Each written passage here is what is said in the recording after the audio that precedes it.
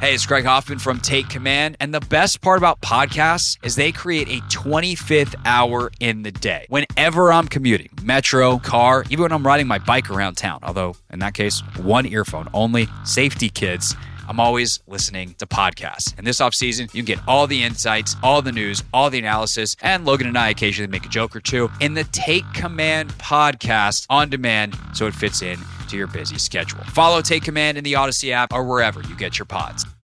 It's the most anticipated WNBA season in history. And you know what that means. Court is back in session. Welcome to Queens of the Court, an Odyssey original podcast. I'm your girl, Cheryl Swoop. And I'm Jordan Robinson. All WNBA season long, we'll be bringing you interviews with star athletes, analysis on your favorite teams, and lots of hot takes. Order in the court. Follow and listen to Queens of the Court on the free Odyssey app or wherever you get your podcasts.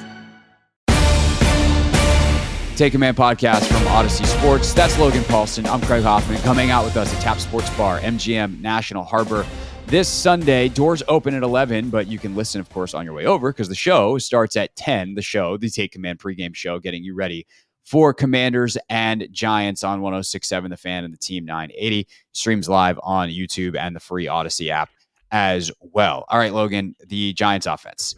Simply put, it's not good, and it starts up front.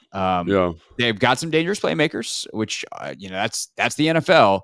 But what makes this Giants offense so far this year? Knock on wood, do not jinx it. Yada yada yada. Voodoo. Now no one can blame me for the announcer jinx. What has made it so bad through 6 games? I mean, I really think the biggest difference between last year and this year, when looking at the Giants, is the offensive line play, right? Quite frankly, I don't want to say they can't do anything, but it's close. Like, you watch some of the games, again, especially against better pass rushing groups like San Francisco. Like, I felt so bad for Daniel Jones. Like, he was getting pressure on swing routes.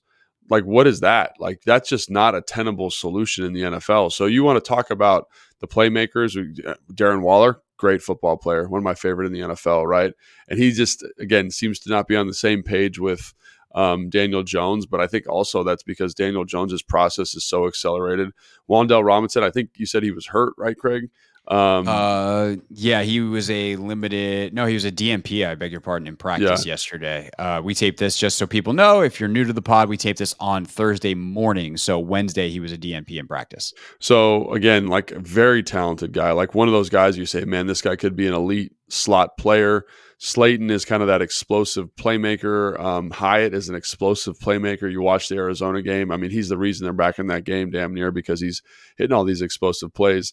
Daniel Jones, I mean, they have 18 explosive runs on the season. I think they're 11th in the NFL in explosive runs.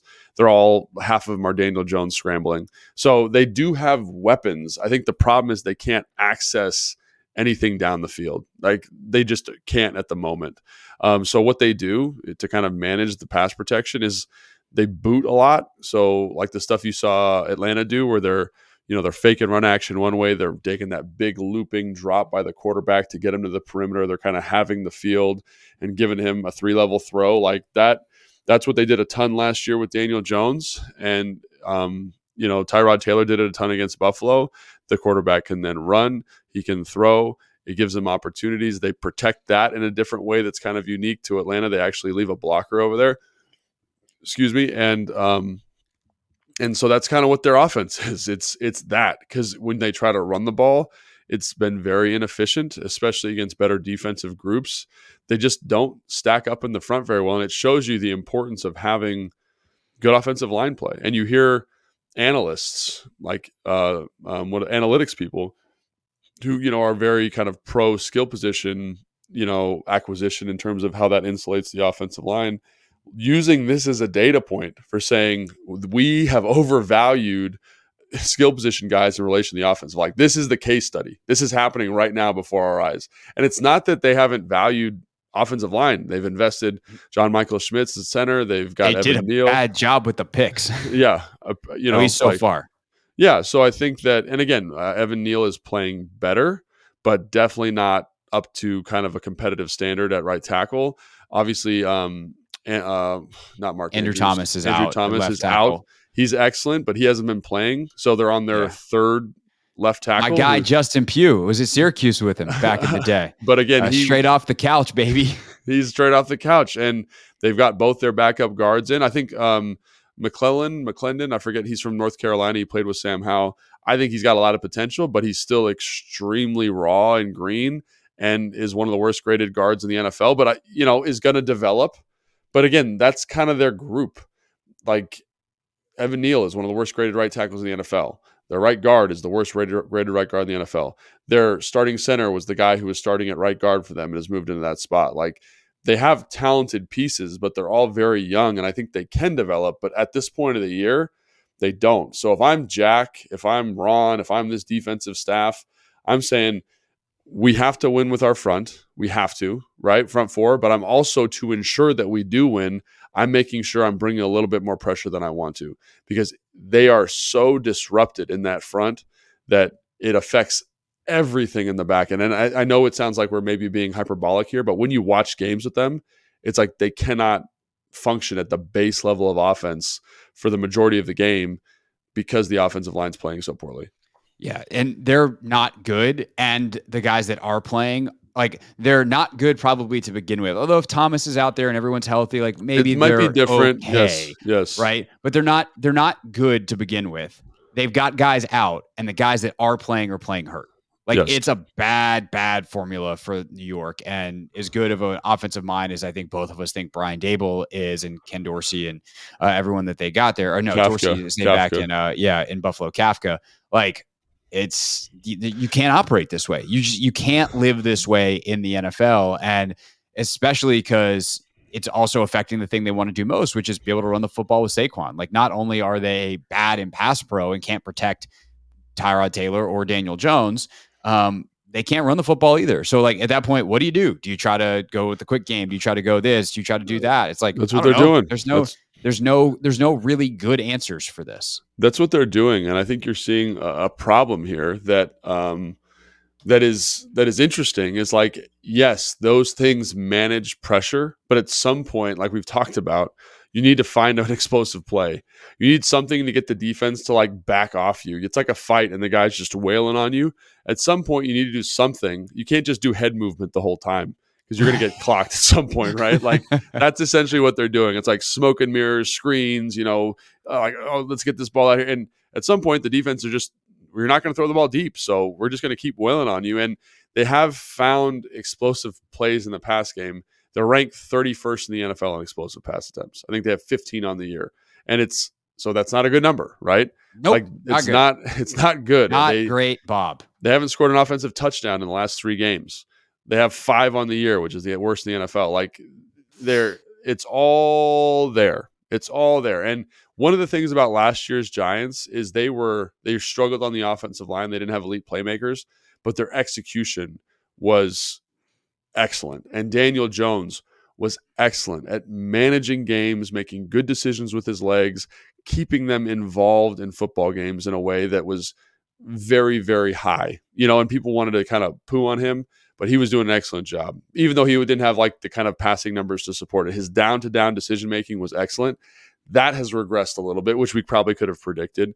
I think he's thrown more interceptions through 6 games than he threw all of last season. Again, not entirely on him, because when you are someone used to tell me this as an analogy for football players, like, you walk through the door and someone hits you in the face with a 2x4. Eventually you're not going to walk through the door that fast anymore, right? It's just like you've just been beaten down so badly. You're not going to do the basic things correctly. And I think that is kind of where Daniel Jones is at. And so, he may or may not play. I do think Tyrod Taylor has a little bit more like I don't know how to say this, but like, forget about it. Yeah, screw it. There we go. Kind of mentality, and is like running around and kind of doing whatever, and he pushes the football down the field a little bit more. There's a ton more variance to his game, ton more risk, but there's also a little bit more of that explosive element that kind of could give them some life. So it's a tough situation for the quarterback that's going to be back there. It's going to be tough. It's a tough position for the offensive skill position players because they are talented. It's just they can't facilitate getting them the ball. Hey everyone, this is Brett Boone. Would you know it? I've got a podcast going strong in our 4th year. Tune in as I sit down with my friends, some of the biggest names in sports, media, entertainment, for a lot of fun and in-depth conversations. As you know, baseball's been my life. It's been in the family for a long time, but it's a lot more than that here. It's sort of like taking a ride in a golf cart around a beautiful track. Join me every week for multiple episodes on the Brett Boone Podcast, available on the Odyssey app or wherever you get your podcasts. You hinted at this earlier, but I want to circle back on it and underline it here. You said you would blitz a little bit more than you want to. I tend to agree with that. That like it's really easy to look at this O-line and be like, we should be able to kill them with 4. But I like the philosophy of let's make sure we kill them, because the other part of this is like you don't really trust the quarterback, either one of them, to like consistently beat you, especially if they're under pressure. So I would definitely, whether some of it's simulated, some of it's actual pressure, like you can mix it up, but I would definitely be bringing some random people and just making sure that the brain of whatever quarterback is back there is scrambled eggs, because they're having to figure out before every snap, is this guy coming? Is that guy coming? Like as good as the one-on-one matchups are, if you don't have to think about it as a quarterback, that's obviously it's one less thing to worry about. I would make them worry about that. 100%. And I would make them worry about that consistently, even if a lot of it winds up being simulated. And it's not even just the quarterback, it's the offensive line. Like there's a beautiful thing about being in a rhythm and knowing what a defense is doing, because I can set in a specific way. I know where my help's coming. But now all of a sudden before the snap, it's like, oh wait, we've got it looks like they're going to be an overload. We got to make a Luke call. Oh, he's going to back out. No, that's actually a 3-man slide instead of a 4-man slide. And it just changes the mechanics in the down as the ball's getting snapped.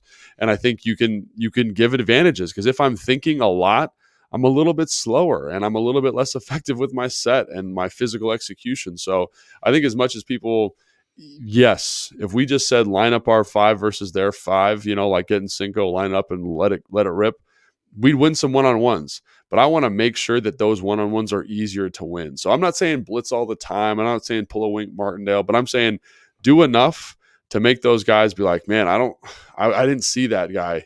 I missed that protection. I missed that. Well, call. And also I'm glad you mentioned Cinco. That's another way you can do it without having to do anything really that fancy, is like if you mix up your 4 and your 5-man fronts and like you make them adjust down in and down out to alignments and who's on the field. Do we got 4? Do we have 5? Do we have 3 down? Like, sometimes Chase and Montez are standing. Like even that might be enough to like make them really think about where people are coming from. And obviously also it makes your run game more difficult, right? Like if all of a sudden Tyrod or DJ has to think as a quarterback of where am I targeting this run, like make rundowns hard. And by the way, don't give up explosive plays to Saquon. That is the best way to lose this game, is to let Saquon go nuts.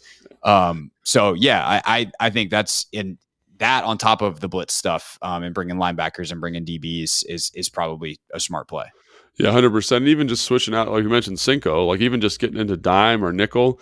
Like I know that sounds like super basic, but when you've got a whole bunch of new guys working together, especially young guys, like one of the things the Giants O-line having young guys working together. Yeah, Giants. Like one of the things you run into is like who's the linebacker in this look? And because we, in certain protections as the offensive line and blocking surface, I was a part of that. Fullbacks, tight running backs. It's like we are accounting for specific numbers sometimes and specific personnel groupings. So it's like, is 31 a linebacker in this look? Oh no, he's actually the safety, because 22 is on the field or 20 is on the field. So he's actually the linebacker. So even just doing stuff like that can cause a little bit of consternation. I'm really glad you brought up the Saquon thing, because you made me think about this from last year. One of the things they did an excellent job of last year that they haven't done a good as job this year, and again, Saquon's been hurt a little bit with the ankle, is they found creative ways to get him touches. I think they identified like he's our most explosive playmaker. Let's find ways that are a little bit unconventional to get him the ball, to loosen up the coverage structures that in a way that we don't have to push the football down the field. Like I remember last year in the game in London, they lined him up in the Wildcat and he had like a 70-yard run. And they found explosives like that. And I think they've gotten away from that a little bit. And if Saquon's healthy, if he's feeling good, to your point, Craig, like don't let them utilize him in that way to kind of be that moving chess piece, because then that opens up Darren Waller, then that opens up Hyatt, then that opens up some of the other stuff we've been talking about. And then all of a sudden, this game from a Giants perspective looks much more advantageous if we can just manufacture 5 explosives in this game. Right.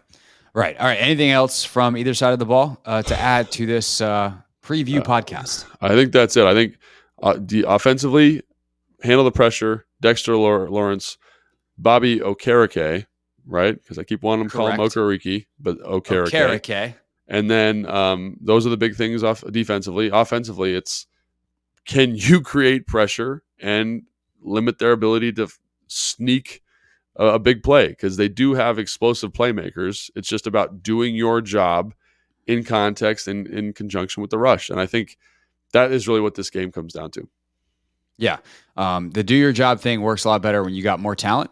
You do your job, you should win. And that's hopefully what we'll see on Sunday. If somehow that was not enough, and I mean, really, honestly, who can get enough of this analysis? We got 3 hours to talk about it on Sunday. We'll see you guys then for the Take Command pregame show. Postgame should be back roughly 90-ish minutes after the end of the game as well. So the Take Command postgame show will be live on YouTube at 1067 The Fan and at the Team 980 then. For Logan, I'm Craig. Make sure you're subscribed if you have not done that. Like this video if you're watching it on YouTube as well. And we'll see you Sunday for the pregame show here on Take.